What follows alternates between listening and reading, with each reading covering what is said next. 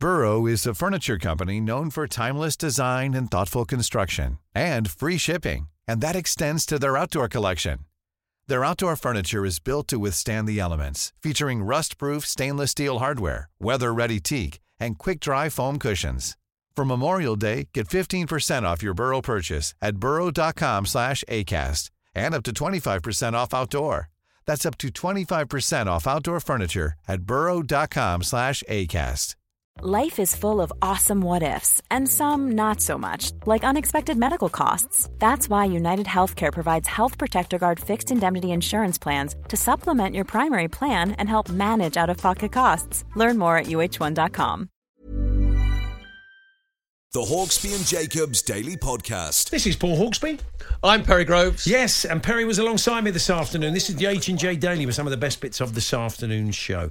We were joined by Jan Molby, Liverpool legend. He's been immortalised on a wall in Liverpool, beautiful mural. And we talked about that, how he's had this second coming in the nation's consciousness with Troy Hawke from the Greeters Guild. Andy Hamilton popped in, Chelsea fan, author. Retro chat, that was, wasn't it? Yeah, good retro. Back to the 60s, 70s, Perry 80s. used the phrase "in my day" quite a few times, and which was fun. We had a good chat. We talked about lots of different things, football and otherwise. Got you involved as well. Played some great tunes for a change, for reasons that will become apparent. So here it all is.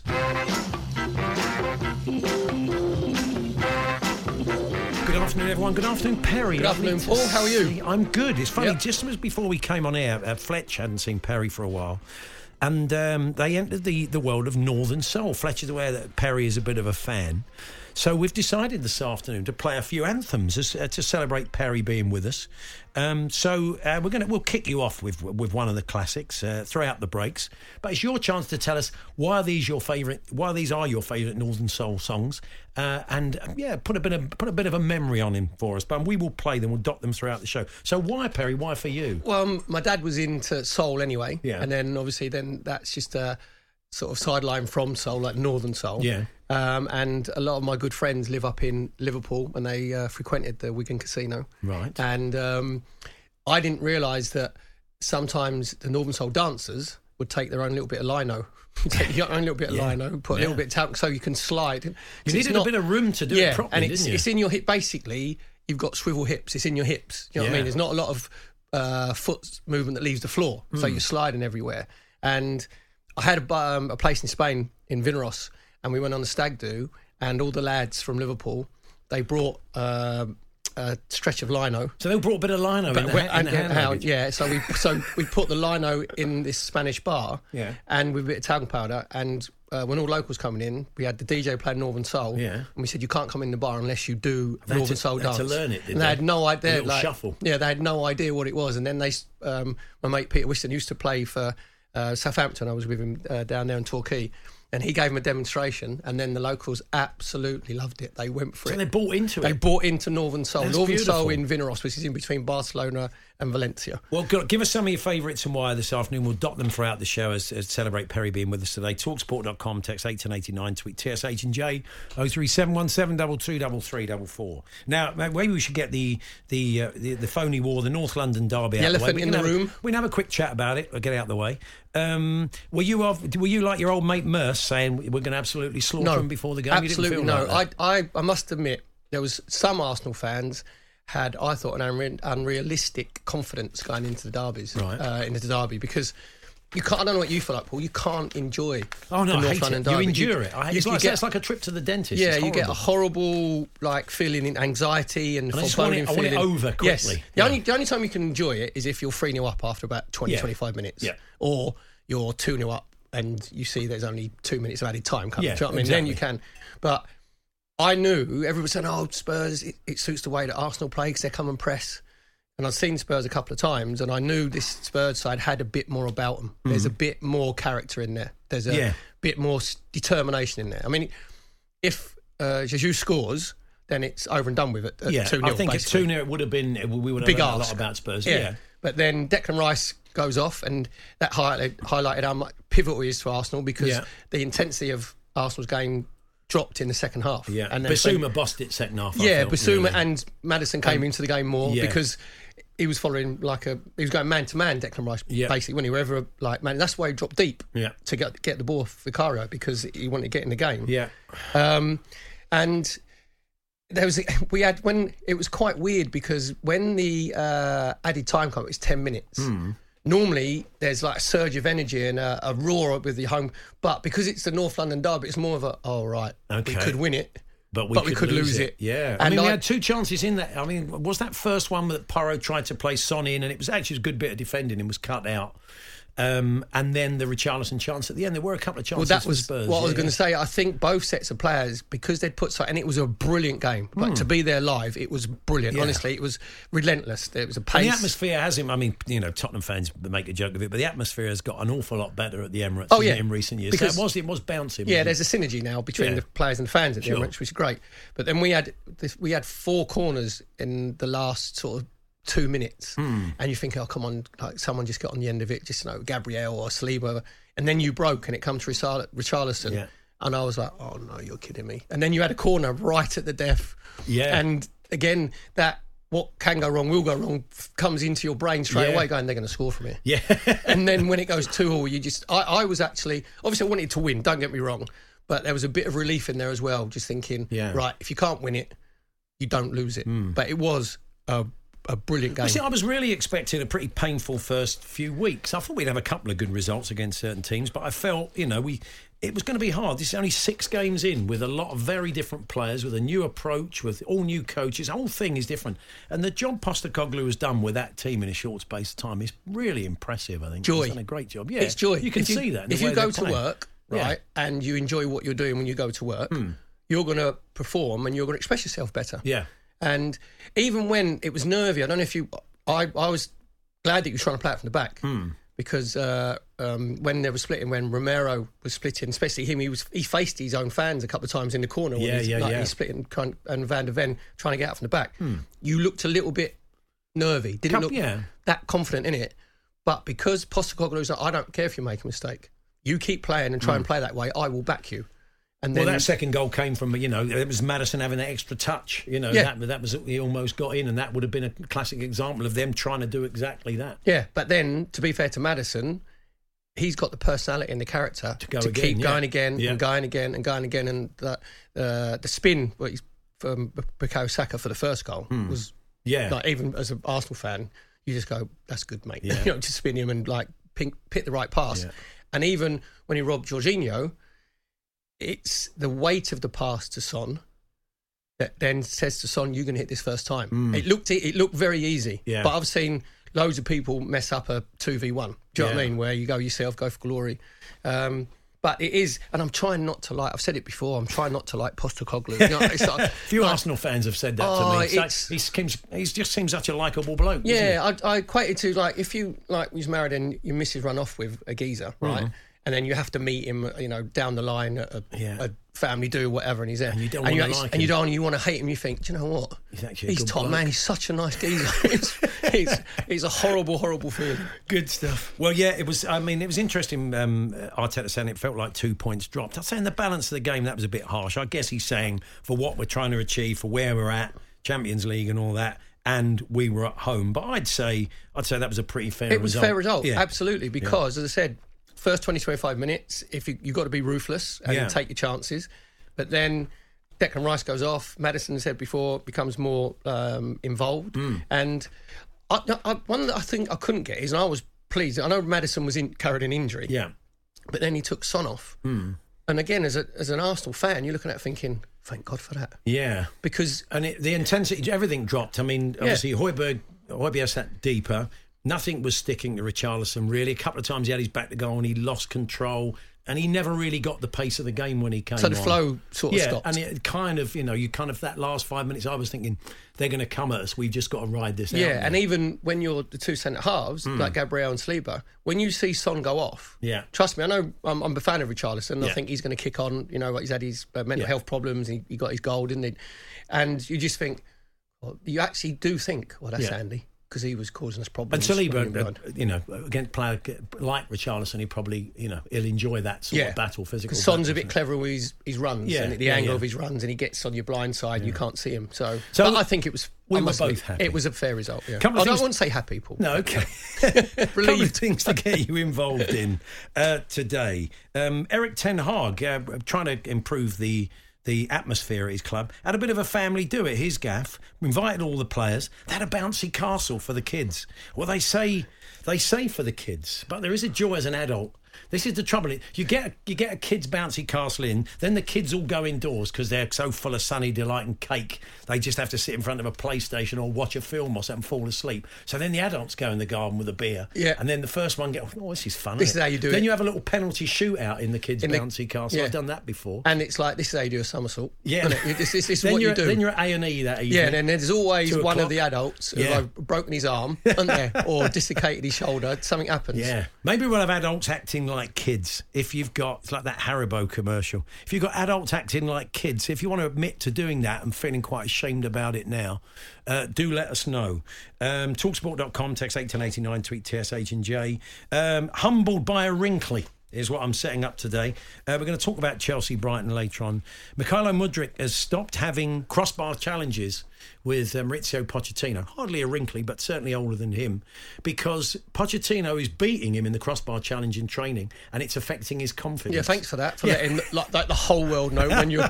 Don't try and be a motivational speaker, Poch, whatever you do. Do you know what I mean? He says he won't do it with me anymore because I keep beating him. So, have you ever been humbled by an oldie? You have, Perry, very quickly, haven't you? Yeah, I've been humbled by an oldie. I played for an Arsenal team in Reykjavik in Iceland in a six-side competition, and was playing against...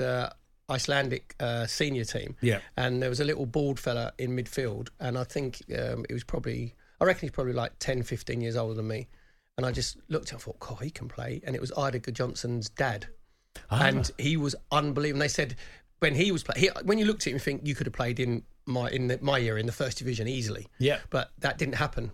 In those days, no one went to Iceland to try and find players. It just wasn't, Iceland wasn't like a Sweden or Denmark, an established country. And he ran the show.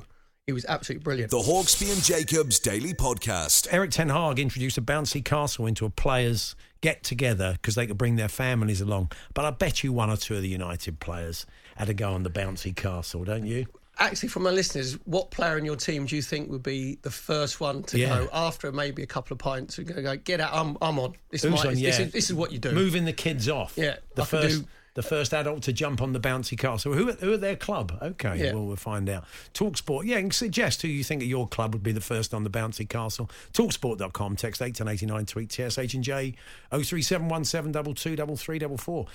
Gary from Portis said, bouncy castle trying to impress my kids, tried a somersault, knees came up and smacked me in the chin, sinking my teeth into my lip, resulting blood everywhere, screaming kids. Not good, is it? A massive lip like the Nutty Professor. Yeah, it would be, yeah.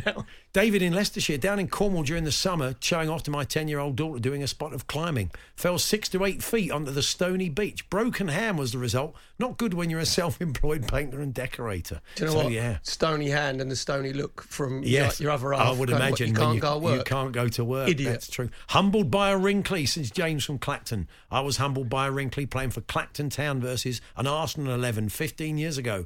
I was quick in my early 20s, always backed myself for pace. But there was a winger by the name of Perry Groves. He was getting on a bit, but he absolutely roasted me out on the right wing and left me in the dust. That was one run and one run only. Always leaving wanting more. Were you picking up litter from as the I side went? of the Exactly. pitch? Yeah, there was all like beer bottles at the side of the pitch, recycling as I went. So do keep those coming. We want you adults acting like kids, maybe trying to impress the kids with that bouncy castle at the United get together. Humbled by a Wrinkly. We're interested in that as well. Because why was that? Oh yeah, this was Maurizio Pochettino has been beating Mykhailo Mudryk, one of his players, in the crossbar challenge to the point where Mudryk won't do it anymore because he's being humbled by his gaffer and it's affecting his confidence. But he did say he got a draw, didn't he? He made him play, didn't he? He said, come on, you got to get your confidence. Yeah, so that's right. Did Pochettino blast it over the bar on purpose? I mean, obviously Poch is very competitive. All he's got to do is miss a few, isn't he? A few duffers, and then, like all kids, he'll say, "You're doing that on purpose, Dad." It doesn't happen. I'm not doing it. You've let that goal in. You're losing on purpose. My dad Dad. used to go in goal. I didn't score past him until I was 14. Well, really? So it was like Simon Day in the Fast Show. Was he really proper marking out competitive his dad? area, getting his gloves on. Strong. I was only 5. But you would argue then that's, you became a pro at that sort of tough love. They're not letting you, you can't, you had to really work that much harder. The thing is, I took that onto my 2 boys, Lewis and Drew. Yeah. And then when they got a little bit bigger, we used to do running around the pitch, and I could see that they were about to beat me. So I went, all right, won't do that anymore. And then when you're swimming, you let them have a start, don't you? When you go in length for the pools, you go, right, you go and I'll follow you and I'll see if I can beat you in front crawl. And there was once where Lewis was about 12 and it was neck and neck, and it was who touched the finger first. And I think he did. But I went, no, sorry, mate, that was me. And he went, all right, Dad, can we go again? I went, nah, you're done.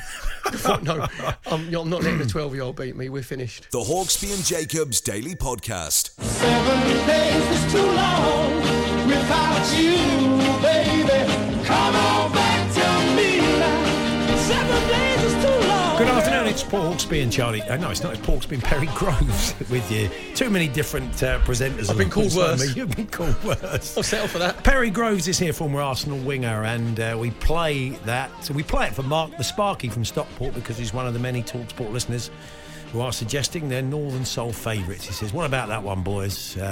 He loves that. So, Mark, thank you for that. You can keep your suggestions coming. We discovered today that Perry is a bit of a Northern Soul fan, so we'll play a few classics throughout the afternoon. We're going to be chatting to Jan Molby a little bit later on. Bob Bubka is going to join us for a bit of golf chat. We've thrown a lot of stuff at you today. And I think Novak Djokovic was being a bit modest about his golfing prowess. He just nailed one on the 16th, put it on the green. He looks, these guys at good hand-eye. I remember when I worked at Chelsea years ago, quite a few of the guys at that time got Zola into playing golf. And I don't think he'd ever really played. And Frank Jose because again, it was that natural hand-eye and he got good at it quite quickly. I think golf, though, is the hardest one because normally the sportsman is a moving ball, isn't it? It's like the hand-eye coordination, so it's your movement in conjunction with the ball and your timing. So I think at first, sportsmen don't like golf because you don't take to it that quickly, but then you get the bug and then you say, right, and then you have a bit of advice and you slow down your swing. Do you know what I mean? Because you see all the pros don't tell you and you think, I can do that. And all of a sudden you hook it or you slice it and it's going everywhere. So at first it's a bit frustrating. And then it gets you. Then it does definitely grip you. Well, that's after about 4 sets of clubs that you throw in the lakes. He talked about playing with a tennis racket. We have had was that Novak having, you think, a bit of a sense of humour, do you think? Well, I don't know. I mean, maybe it was. Maybe it was a bit of a joke thing. But this comes from one of the listeners. On YouTube, you can find the English squash player Daryl Selby, well known for his trick shots, playing golf with a squash racket. He says, well, I'll go and check that out. Against a golfer. Very interesting, he tells us. OK, thank you very much for that. We will check it out. Who'd be the first on the bouncy castle at your club? Johnny couldn't resist it. He's obviously not happy with Jadon Sancho. Johnny says it would be Sancho because he's acting like a child. So there we are, scoring points. No, he'd be banned. He probably Ten would Hag be. Wouldn't let you say no. Yeah, it's Man he'd want to United. go on the bouncy castle, but Eric would say no. Man United property. You'd have to sit there and watch all the other players having You're a go. banned from the canteen. Yeah, You're banned from the training ground. You're banned from the bouncy and what's more, castle. the worst thing of all, banned from the bouncy castle. John McGinn on the bouncy castle. No beer required, says Kurt the Villa fan. After him, the obvious answer, Emi Martinez. I think he'd be pushing John out the way, would be my guess. So you can keep those coming. Talksport.com, text 81089, tweet TSH and J. We have an interesting night of football this evening in the Carabao Cup. We've got 2 more live games for you. Brentford v Arsenal. And that's not on UK TV. Adrian Durham, your host, Jim Proudfoot, Scott Minto, your commentary team. We've got Liverpool-Leicester, another cracking match, over on TalkSport 2 at the same time. 8:15 kick-off, Sam Matterface and Mickey Gray on commentary duty. If he plays Ramsdale tonight, Perry, then I think he knows. He's been Leno'd. He's basically Leno 2 years ago, isn't he? Yeah, it's the bite of being bit, unfortunately, for Aaron. And I wasn't surprised that because a lot of Arsenal fans thought, why are you getting another goalkeeper? And I saw it because last season when Saliba got injured, the drop-off from Saliba to Rob Holding in quality was too far. Yeah. And I think he thought that the drop-off from Aaron Ramsdale to Matt Turner, obviously gone to Nottingham Forest now, was too far because Matt Turner didn't play very well in Europa League. So I could get it, but I just doing it so quickly. And Aaron Ramsdale, he will have a bit of injustice because he hadn't made a mistake.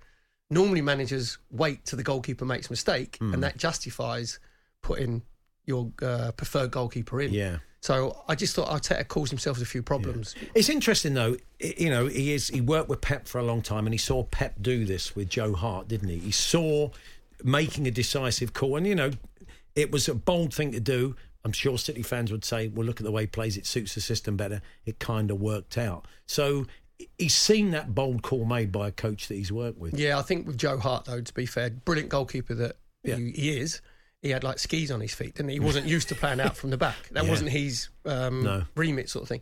Aaron Ramsdale is good at playing out from the back. He makes the odd mistake. One that springs to mind, Southampton at the end of last season, you know what I mean, where he gives the ball away.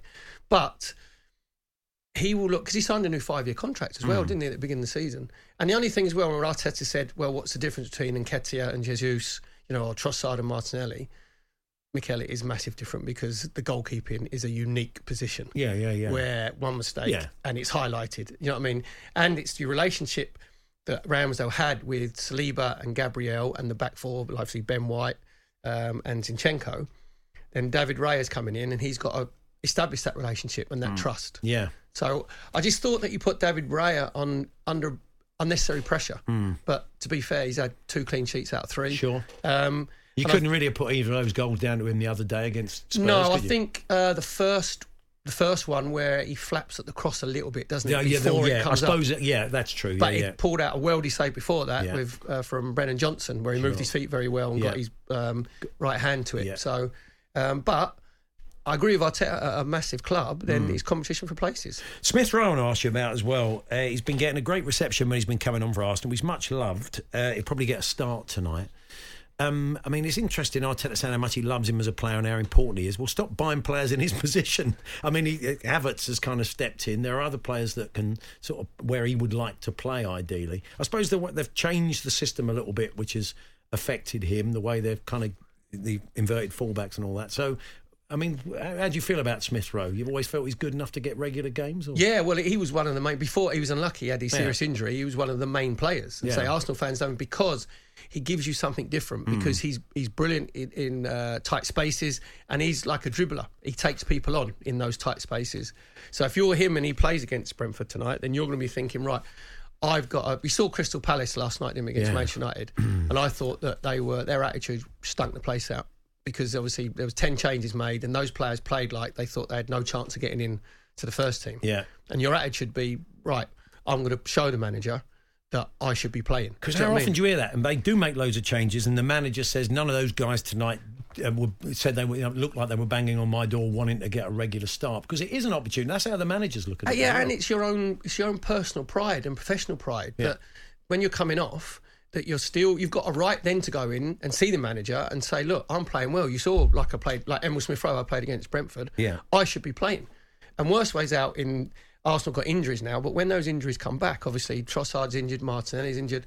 Emile Smith Rowe's got to make sure that worst ways out, he's on the bench so he can be the next cab on the rank to go and make a difference in like the first team. So his attitude will be good. There's a humbleness about this group of Arsenal players, so I can't see. His attitude he's always seemed that sort of play. He doesn't kick up a fuss. He clearly loves the club, and he's just waiting for his chance. But if I was him, it must be frustrating. Yeah, if I was him, I would go to Arteta and say, look, because we haven't solved the Granit Xhaka problem in that inside left position. Havertz lacking confidence, doesn't get forward enough. Then Vieira's gone in there, and although he's better physically now, he still looks to me like he needs to be a little bit stronger and doesn't get himself involved in that area. So if you're Smith Rowe, you'll be looking at that and saying to Arteta, I want to play in that inside left position, just in front of the holding midfield player, and I'll show you what I can do, and I'll add a different dimension. So I can't see any attitude problems tonight. We've got what other games we got for you to see? Villa playing Everton. We'll come on to Everton later. Villa's story today: sweaty shirts. The players, whatever, they've got Castor, the new kit sponsors. They're having a bit of a problem. The shirts are getting very wet and very heavy, sticky, quite quickly. Even the women's team are in action, of course, at the weekend when the WSL returns, saying they're not looking forward to wearing them. It's not a wet t-shirt competition. They're too tight. They're clinging. They're too revealing. They're going to have to do something about it. It strikes me they've got two choices. They either get new kits from Castor, or they change their kit supplier, or the third choice, of course, is sign Prince Andrew, when it's never a problem, is it? Never sweat. Bring him in. And, I think he's a free agent at the moment, isn't he? Yeah. I think he has a fair bit of time on his hands. That's the least likely So scenario. you're saying that he could be the ambassador for the shirts? Yes. I mean, there are royal connections. I'm not sure Prince William would be massively pleased about it. But anyway, that seems the unlikely scenario. But, yes, that's odd, isn't it? I mean, if you look at the way shirts develop in your playing career, I mean, the way from when you probably first started playing to what they were in the, they're always baggy under your era.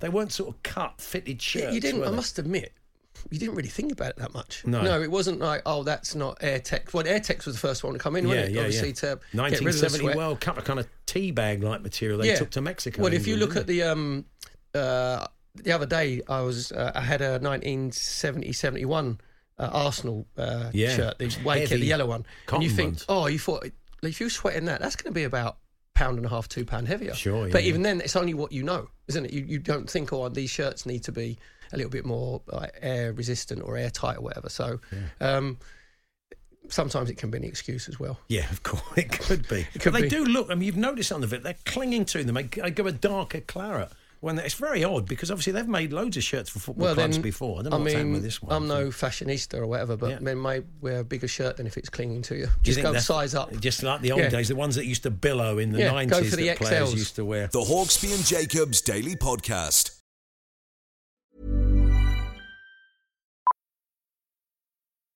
Millions of people have lost weight with personalized plans from Noom. Like Evan, who can't stand salads and still lost 50 pounds. Salads generally for most people are the easy button, right?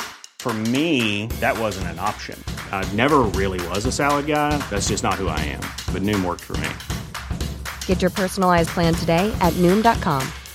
Real Noom user compensated to provide their story. In 4 weeks, the typical Noom user can expect to lose 1 to 2 pounds per week. Individual results may vary.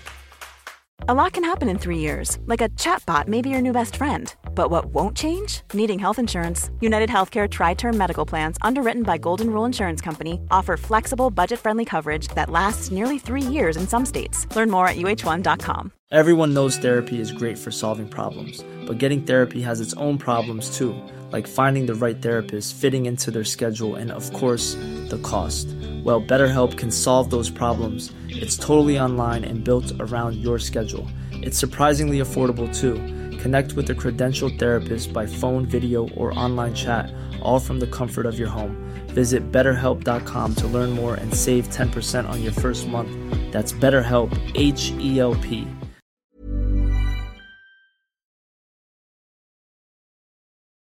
The Hawksby and Jacobs Daily Podcast. Well, the wonderful bird chocolate, the wonderful home of Zion. Oh, the sweet delights and the kisses, filling my soul. See, it's got you. Dave in Stockport has been in touch. Bobby Hebb, Love, Love, Love, one of the few Northern Soul songs that are happy, says Dave. Adding Cheadle Soul Club, first Saturday of every month. If you're a fan of that music and you're in that area. Thank you very much, Dave.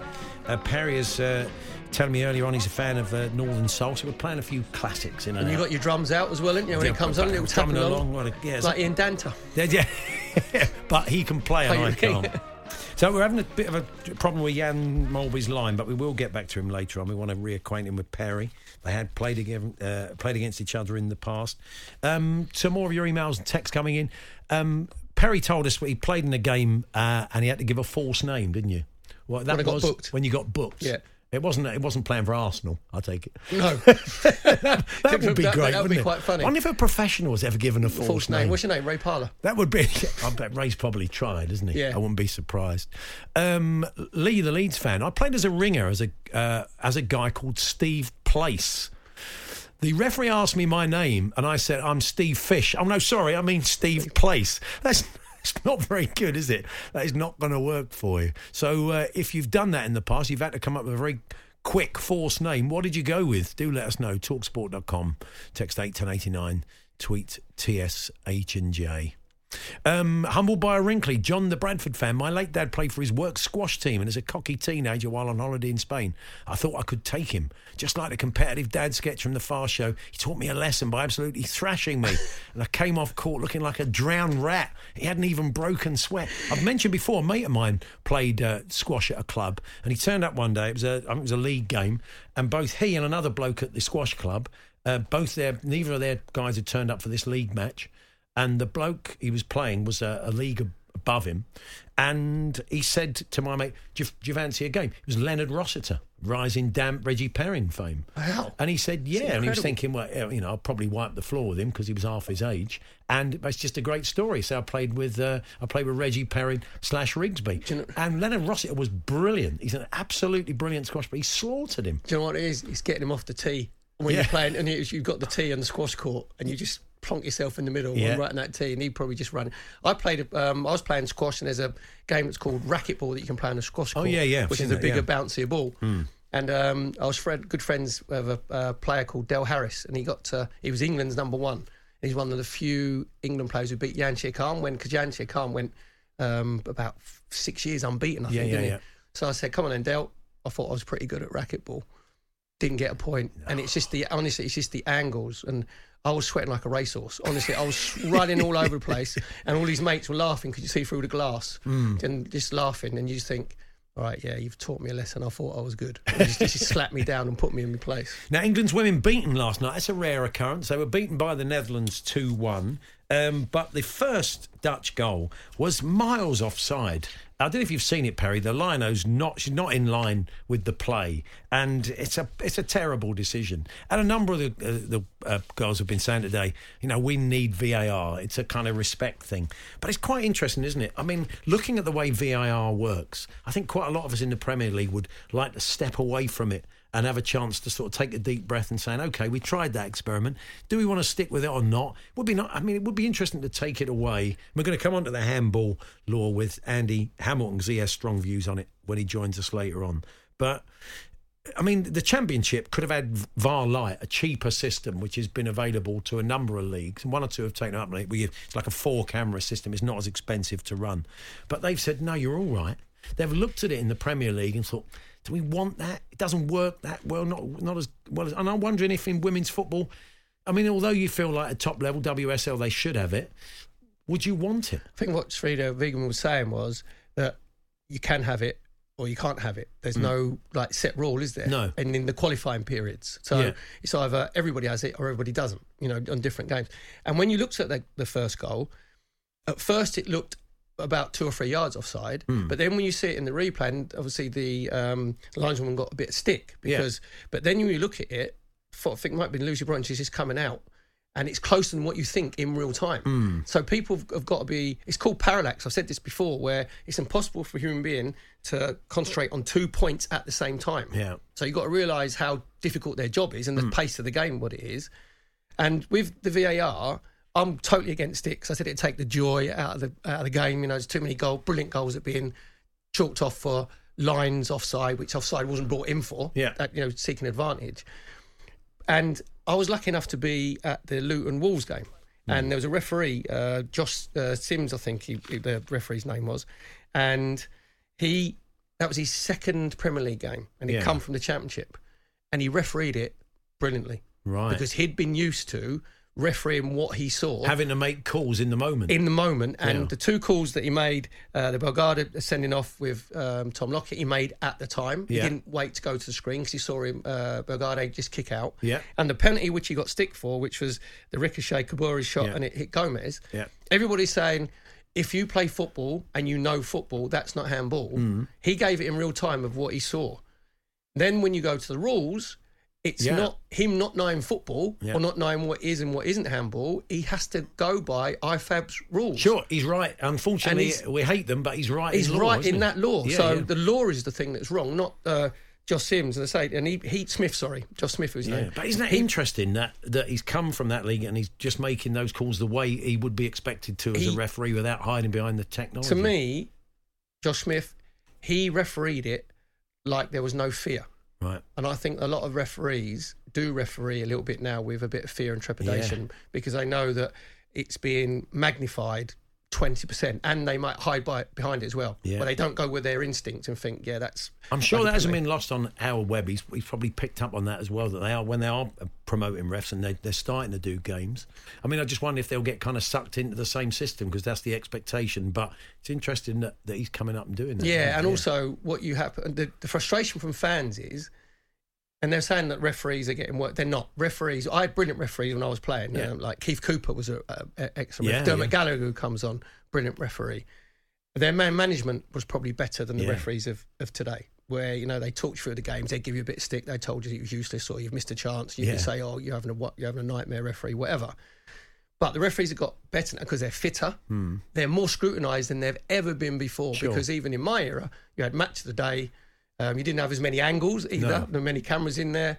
Live games come on a Sunday, didn't they, on BBC ITV? Yep. And that was it. So they're being more scrutinised.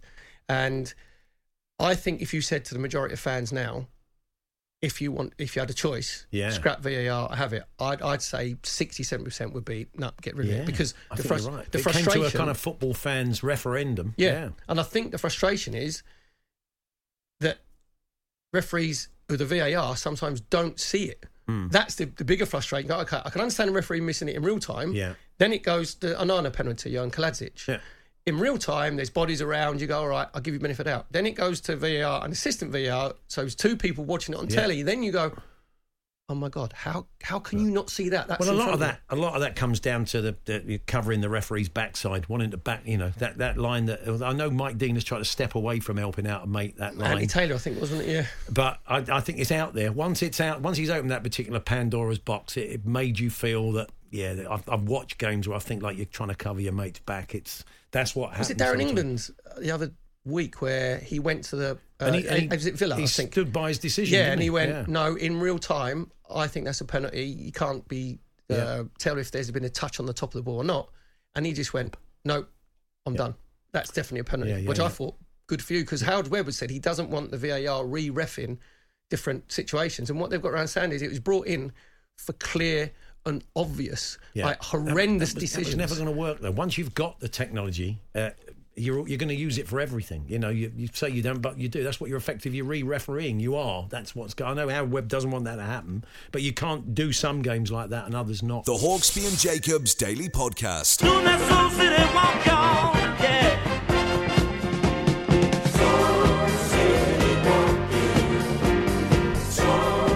Yeah, Soul City Walk, Archie Bell and the Drells. Got me into Northern Soul. It's a banger, says Matt. Rangers and Luton in Glasgow. We've discovered Andy Hamilton's made a welcome return to the studio.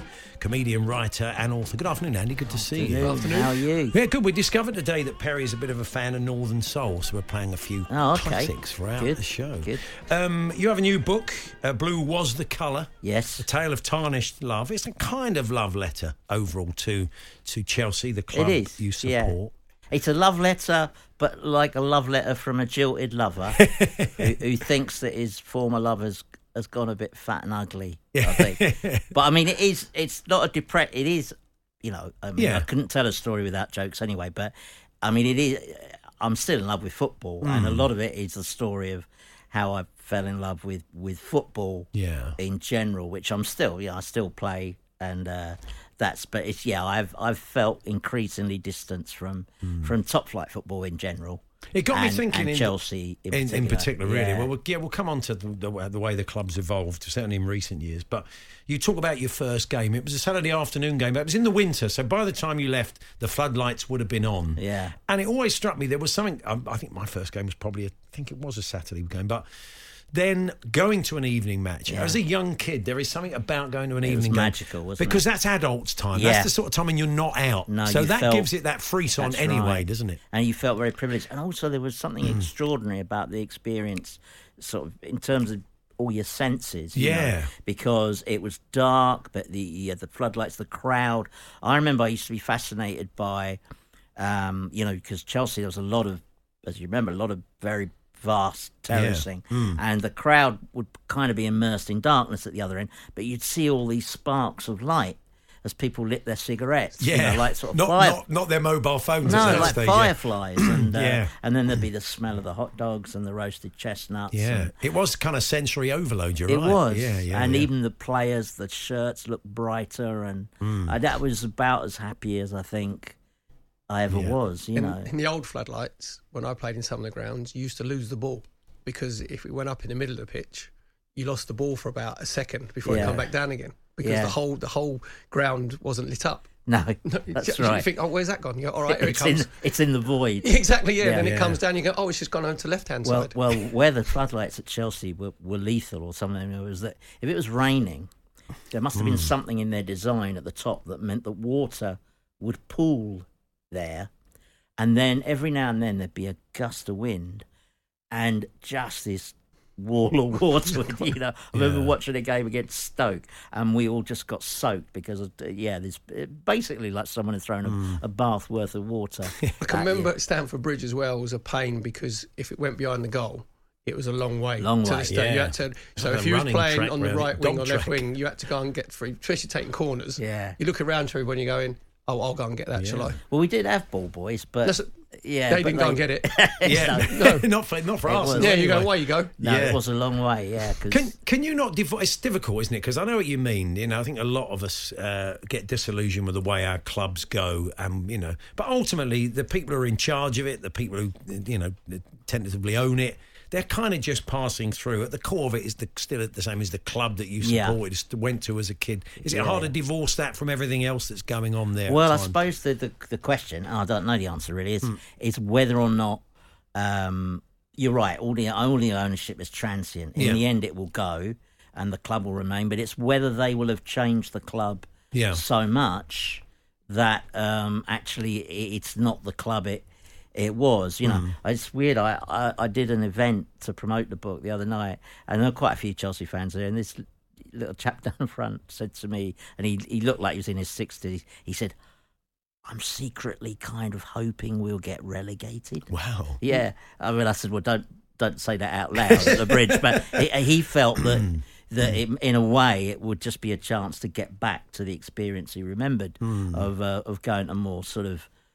authentic, having a more grounds. authentic, He wants you to go down twice, won't he? At that point, he wants consecutive relegations. Yeah. I know we don't like VAR, but that's taking it a bit far. I think it probably is. There's a little section in the book as well where you kind of look back on the changes in the game and things that were kind of better. And you were right. Dodgy pitches did bring their own kind of entertainment, didn't they? They got a very different entertainment, a duff old pitch now at times. And also there was a skill set. Yeah. I mean, you watch some of the, because during lockdown I discovered this wonderful thing called the Heavy Roller, which was an archive site, and I watched thousands of old games, including some from the 1950s and stuff.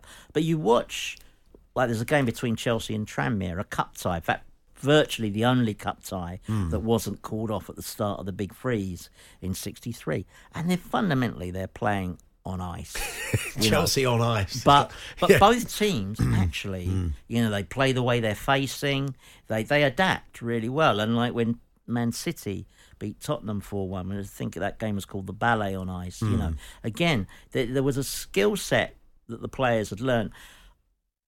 I would have imagined now that if you took a set of modern players and said, the undersaw heating's not working, guys, and you got to play. There is a thick crust of snow, and underneath that it's ice. But you'll be fine. They would struggle, I think. Do you know what? They wouldn't know how to change the studs in their boots. In the old days, if you was playing on ice, it'd be cork studs or it'd be rubber studs. So you'd have to change all your studs. And players don't get dirty anymore. You don't see mud on players anymore. You don't. No. You don't see any of that. If there's no mud in the old, you look back at the old days. They've got on their face and their knees, their arms. The pitch doesn't cut up. Yeah, exactly.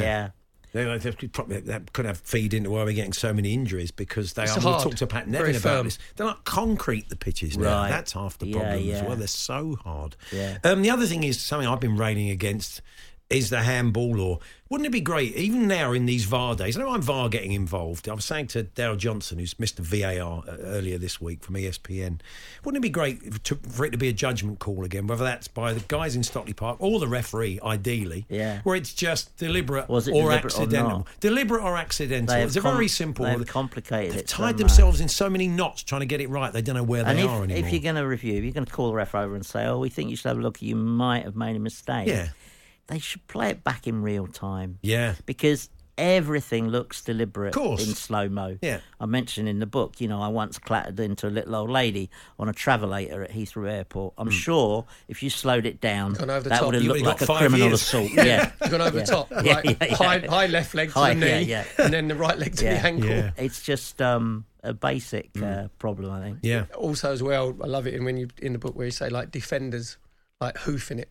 Just absolutely smacking it. You never liked that, did you? Well, no, I just felt that I couldn't understand why the fans had a massive cheer if the defender, centre-half, got it off you and he smacked it into the stand high up. And he's going, I never understood. They got a roar, and I'm like, no, he just smacked it off the pitch. What are you I playing? know. Yeah, you could do that. Get one of them down there. You can do that. It doesn't show any level of commitment or skill, does it? You're just hoofing it into the stand. I suppose you'd be 4-0 up. But it's interesting. Like, I mean, obviously, I applaud the notion that you have generations of defenders who are more comfortable on the ball. But for me, that's part of the problem. Is they are very comfortable on the ball. Very few of them are creative. They just kind of square the ball to each other and it on. And you just think, well, try and play a braver pass, do something with it. I mean, watching the old archive stuff, actually, it was surprising that some players who I kind of mentally pigeonholed as sort of fairly basic play, they were trying to be constructive most of the time. They were trying to get it forward, but they weren't just hoofing it arbitrarily. They were trying to be positive. You don't see a lot of blood these days either. You preferred it when there was a bit more blood around. Yeah, in the old days, the centre halves always had a broken nose, didn't they? Or their eye had been cut, or there's blood on the shirt. Yeah. When's the last time you see a clip of a centre half? Well, in they the go Premier straight League, off. When you think, oh, he's broke his nose. They've got to go off. And they under the concussion laws. Concussion laws and blood. I mean, Perry wants to see. It's WWE you're looking for. Yeah, I think you're talking about rollerball. Yeah. Perry. In the old days, concussion was how many fingers have I got up? Yeah. That was it. It doesn't necessarily make it better, Perry. You got 2? Yeah. Away you go. He's all right. There's a very famous story, isn't there? Is it Jock Steen? Someone said the kit man came off and said, "I'm worried about that bloke. He's just had a blow on the head," and he said he doesn't know who he is, and he said, "Well, go back on and tell him he's Pele." Now it's Brighton tonight, Andy. Your sister club. My sister club. No, you take so many clubs, or Chelsea's. You take, obviously, you mix and match players and managers Chelsea, from Brighton and Hove Albion, and they're going to play their new Caicedo replacement. I think Carlos Baleba, the Cameroonian midfielder. He cost a quarter of what Caicedo cost, and you just got to hope he doesn't have a much better game than him and put him in the shadow. I mean, I don't know. I'm not going to Chelsea. I haven't been for quite a while, but has anyone really seen Caicedo play very much? I mean, he's got this extraordinary reputation. He came with his he looks like, to me, a player. He's obviously a terrific athlete. But I haven't seen any evidence yet. I'm hoping to be proved wrong. I haven't seen any evidence yet that he's a really top-class midfield player. He was good. I mean, he was very good at Brighton. I mean, I just think. I think we were saying Brighton fit them with a chip. They did that with Cucurella. As soon as they go to another club, they're 25% of the player they were before. But and it's pressure as well, though. Yeah, on the of other course, side, like we were playing for Brighton, a fantastic, well-run club. Yeah. But if you don't have a very good game for Brighton, then it's not national. But news. it's also you must be affected by sort of chaos around you. I mean, you'll know this better than me, but I mean, Chelsea at the moment. Yeah. Every game, Chelsea are playing at a distinct advantage because the other team know each other's names.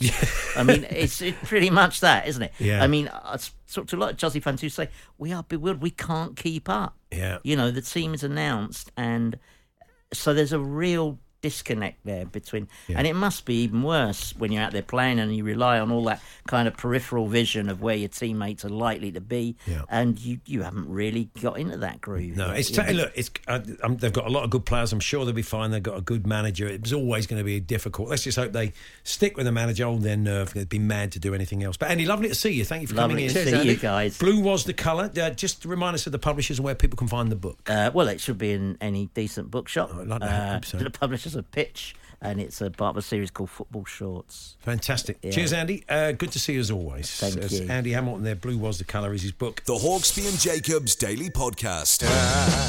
Coming home in the morning, yes I will. I'm coming home in the morning. Right on, baby. Good afternoon, it's Paul Hawksbee and Perry Groves with you through until 4 here on Talk Sport. And Dave Hancock, Newcastle upon Tyne, has specifically asked for Lou Pride coming home in the morning. He was a regular at the Wigan Casino back in the day. It was a floor filler, he says, when we went along, so that was nice. So keep them coming. We found out today Perry loves a bit of Northern Soul, so to celebrate him being with us today, we're playing some of your favourites throughout the afternoon, some of the old classics. I wonder if there's the old Northern Soul dancers with repetitive strain injury with like the knees or the hips. Yeah, it probably would be. There probably were if you the Northern Soul dance injuries that you always picked up. One of the listeners has said, "Where's he gone?" Manuel. He's over in the States. He said, "Could you guys make a list of the songs you've played today? Great tunes, or add them to my playlist." Manuel, we are raiding one of the millions of Northern Soul playlists. These are all the classics. So if you go wherever you stream, if it's Apple or Spotify or whatever, just put in Northern Soul playlist. There are millions, and you can go down a complete rabbit hole. But anyway, we move on to the world of football. And we've been chatting to the guys from Millwall's, of course, their excellent podcast, Say It and Spray It, on a regular basis. And some of the subjects of the murals have been joining us over the weeks. And they do a podcast, we say, especially around that. This week's episode, they spoke to the Liverpool legend, Denmark international, and that was Jan Molby. And we're delighted to say Jan joins us now. Hey, Jan. Hello there, how are we? Yeah, we're good. Perry Groves is alongside me, and he's has happy memories. I think they're happy memories of playing against Jan. Are they happy or not? Only happy in the fact that I wasn't a tackler and I couldn't tackle a fish supper, but Jan was unbelievable. He was playing in midfield, just to patrol, obviously, the centre circle, and you could never get the ball off him. And it was a Little's Cup final in '87, and George Graham said, try and go and stop him from playing. And I just launched myself and closed my eyes. And then I ended up taking the ball and Jan as well. I just thought, that is one of my highlights of my career, because you couldn't get the ball off Jan, because Jan, he was the first one who did the 360. You could do the complete turnaround that just changed the complete complex of the game. Wow. And even Viv Anderson said to me afterwards, he went, "You feeling all right, Grovesy?" He said, "What are you doing?" I said, you probably don't remember that. No, you won't remember that. It's highlight of my career. All I remember is losing the game 2-1, which didn't sit particularly well with us. But I did see Barry Groves the other day at Old Trafford, I think, for the Brighton game. Up there covering for TalkSport, so good to see him again. Yeah. Well, so the mural, it's lovely, isn't it? What a great honour it must be to have yourself immortalised on a wall in Liverpool like that. Yeah, I think it is in some way. As you see them go up, and I guess this is a relatively new thing. Murals going up in the UK, but you don't really give it a second thought, because the names that are going up there, you think, why wouldn't Ian Russ be up there? Why wouldn't Ray Clements be up there? Why wouldn't they have a mural of the last two title-winning captains, Alan Hansen and Jordan Henderson? And it's not all until it sort of lands on your toes that you think, I'll tell you what, this is quite nice in a way, isn't it? Yeah. It's sort of a modern statue in a way, isn't it? It's obviously much easier and much cheaper to do than putting statues up everywhere. Yeah, no, they're so effective. They look great. They've done some brilliant ones, the Millwall's guys. Now, the other thing is, Jan, in sort of the last couple of years, you've gained a certain sort of notoriety from Troy Hawke from the Greeters Guild. And I know in the podcast, Troy joined you on the Millwall's podcast, the Say It and Spray It podcast. And Troy did explain how and why he fell in love with you. Here we go. Let's have a listen. I would scan the CFAX and I'd read everything religiously. And in the sports pages, this name kept coming up, Jan Molby. And I'd never felt a name like that in my mouth. I'd never read a similar name. I kept saying it round the house. Eventually, as soon as I was allowed access to newspapers and so on, when my adolescence started to blossom, I began to read about Jan and his style of play, which essentially was always to make everybody around him look as wonderful as possible. You see, never left the centre circle. He'd be spraying passes out to everybody. Fast forward a few years, and I decided to start up a non-consensual brand of consumer service. At some point, I needed, a sort of authoritarian figure, a CEO. And immediately, Jan was the first person that came to mind because I feel like his playing style perfectly encapsulated the selfless ethos of the Greasers Guild in making everybody around me look as wonderful as possible. Basically, that's a very eloquent way of saying Jan was a playmaker. Yes. Was it? Making everybody else look better. Yeah. It's lovely, though, isn't it? I mean, what have you made of Troy? You seem to have embraced it, Jan. And we've even got players saying back to him now, what would Jan Molby do? Yeah, I think it's, in many ways, it's a great story. It's a harmless thing, isn't it? I guess when it sort of burst onto social media, one or two people were saying, what is this actually all about, isn't it? I said, I have to be honest, I don't know the guy, but I've since met him. He's a very funny guy. He's a very good comedian. And for some reason, I quite enjoy it. He does a lot of videos, and as you rightly said, he turns up at the with Manchester City when they won the treble, and there's one or two of the boys there now who watches his social media clips. And so now even Nathan Ake knows who Jan Molby is. Yeah, and you must be happy with the mural as well, because I'd look at it, you're looking pretty good. You've got the old high cheekbones, isn't it? Staring at yourself back in the 80s, aren't you? Yeah, it's as I said to somebody, the closer you get to Anfield, the bigger the names get. And I'm one street down, just behind my old mate Ian Russ. But no, it's good. I mean, you could probably spend the whole day walking around Anfield having a look at all the murals who are there now. Yeah. So as well, Jan, can we explain to the uninitiated what CFAX is? Oh, yeah. That warmed the cockles of my heart. Before the internet, that's how we was it 3 Oracle? 3:30, I think. 3:30. You always had to go there. Yeah, that was the only way we could keep in touch with what was going on in the world of football back in the day. Where you get in touch with, obviously, keep in touch with transfers. Yeah, sometimes there's some players that were transferred and they didn't know, and they got it on CFAX. They found out on CFAX. Jan, how are you feeling about life as somebody who loves Liverpool at the moment? It's looking good, isn't it, from Liverpool's point of view? That midfield is settling in. Szoboszlai's maybe settled in quicker than even Jurgen Klopp would have thought, and McAllister's already got that Premier League experience, so it's all looking pretty good there.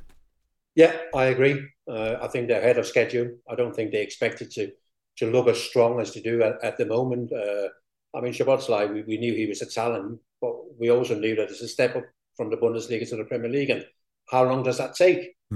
It's taken no time. He looks a really good player. But also, I think around him, there's a newfound energy in the team. And I think the fans are sensing it. I think the fans are potentially sensing another very enjoyable season. Yeah. Also, up front, Jan obviously likes to play the front three, but there's 5 from 3, and Nunes is looking pretty sharp. He's starting, yeah. I mean, Klopp did say that last year. He said, look, he's going to have to get used to this league. And apparently the same thing happened in Portugal, Jan. It just took him that little while to get the pace of the league, and once he did, he was off. Yeah, and I think even what you saw from him last year, and I even think last year his stats were quite good, but you saw the potential of a really good player because of the way he plays. He's physical, he wants to run in behind, he's quick, he's got a goal in him. But I agree with Perry. I mean, the front 5, the options you have there, and the amount of goals they're going to end up with at the end of the season, when you consider some of the other teams that we thought might have done well, how difficult they're finding scoring goals, it's not a problem Liverpool got at the moment. And it was interesting, Jurgen Klopp was saying one of the reasons I think Darwin Núñez is scoring more, he's happier on the pitch, is that his English is coming along very well. He's learning the language and he's feeling more comfortable, and it's giving him confidence, said Jurgen Klopp. Now, of course, as a Dane, you spoke English when you came here, but I don't think anybody has quite embraced the Scouse accent. There's been plenty of players who stayed at Liverpool for a long time, overseas players, but no one has embraced it like you have, I don't think. That's very kind of you. I mean, I guess you get it straight away when you come to Liverpool that a big part of it is, apart from trying to play as well as you possibly can, is to try and become part of the community.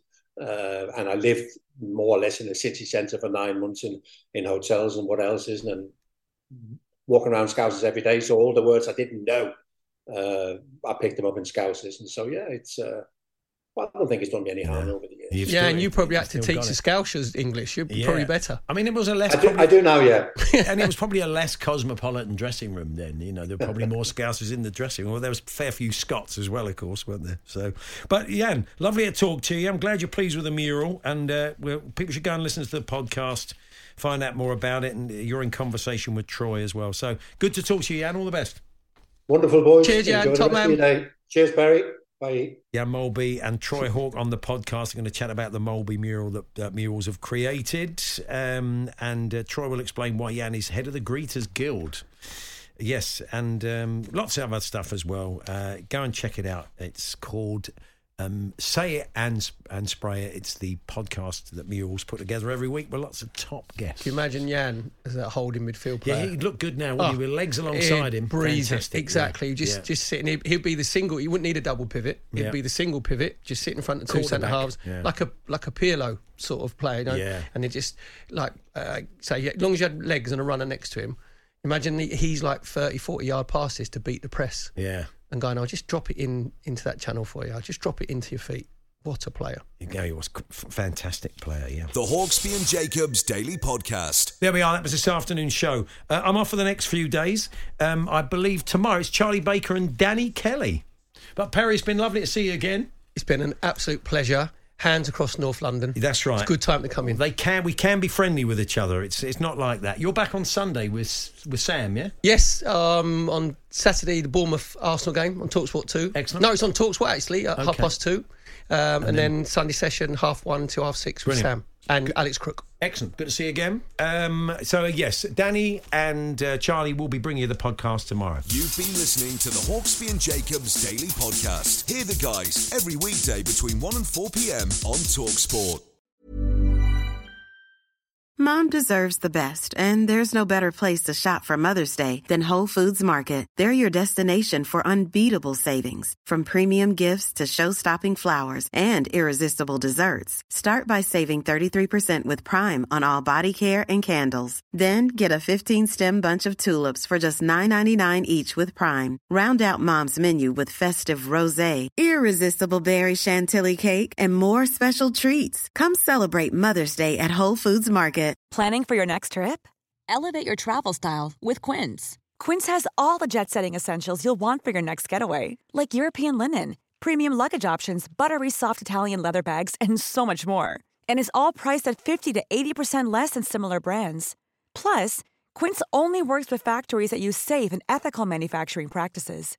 Pack your bags with high-quality essentials you'll be wearing for vacations to come with Quince. Go to quince.com/pack for free shipping and 365-day returns.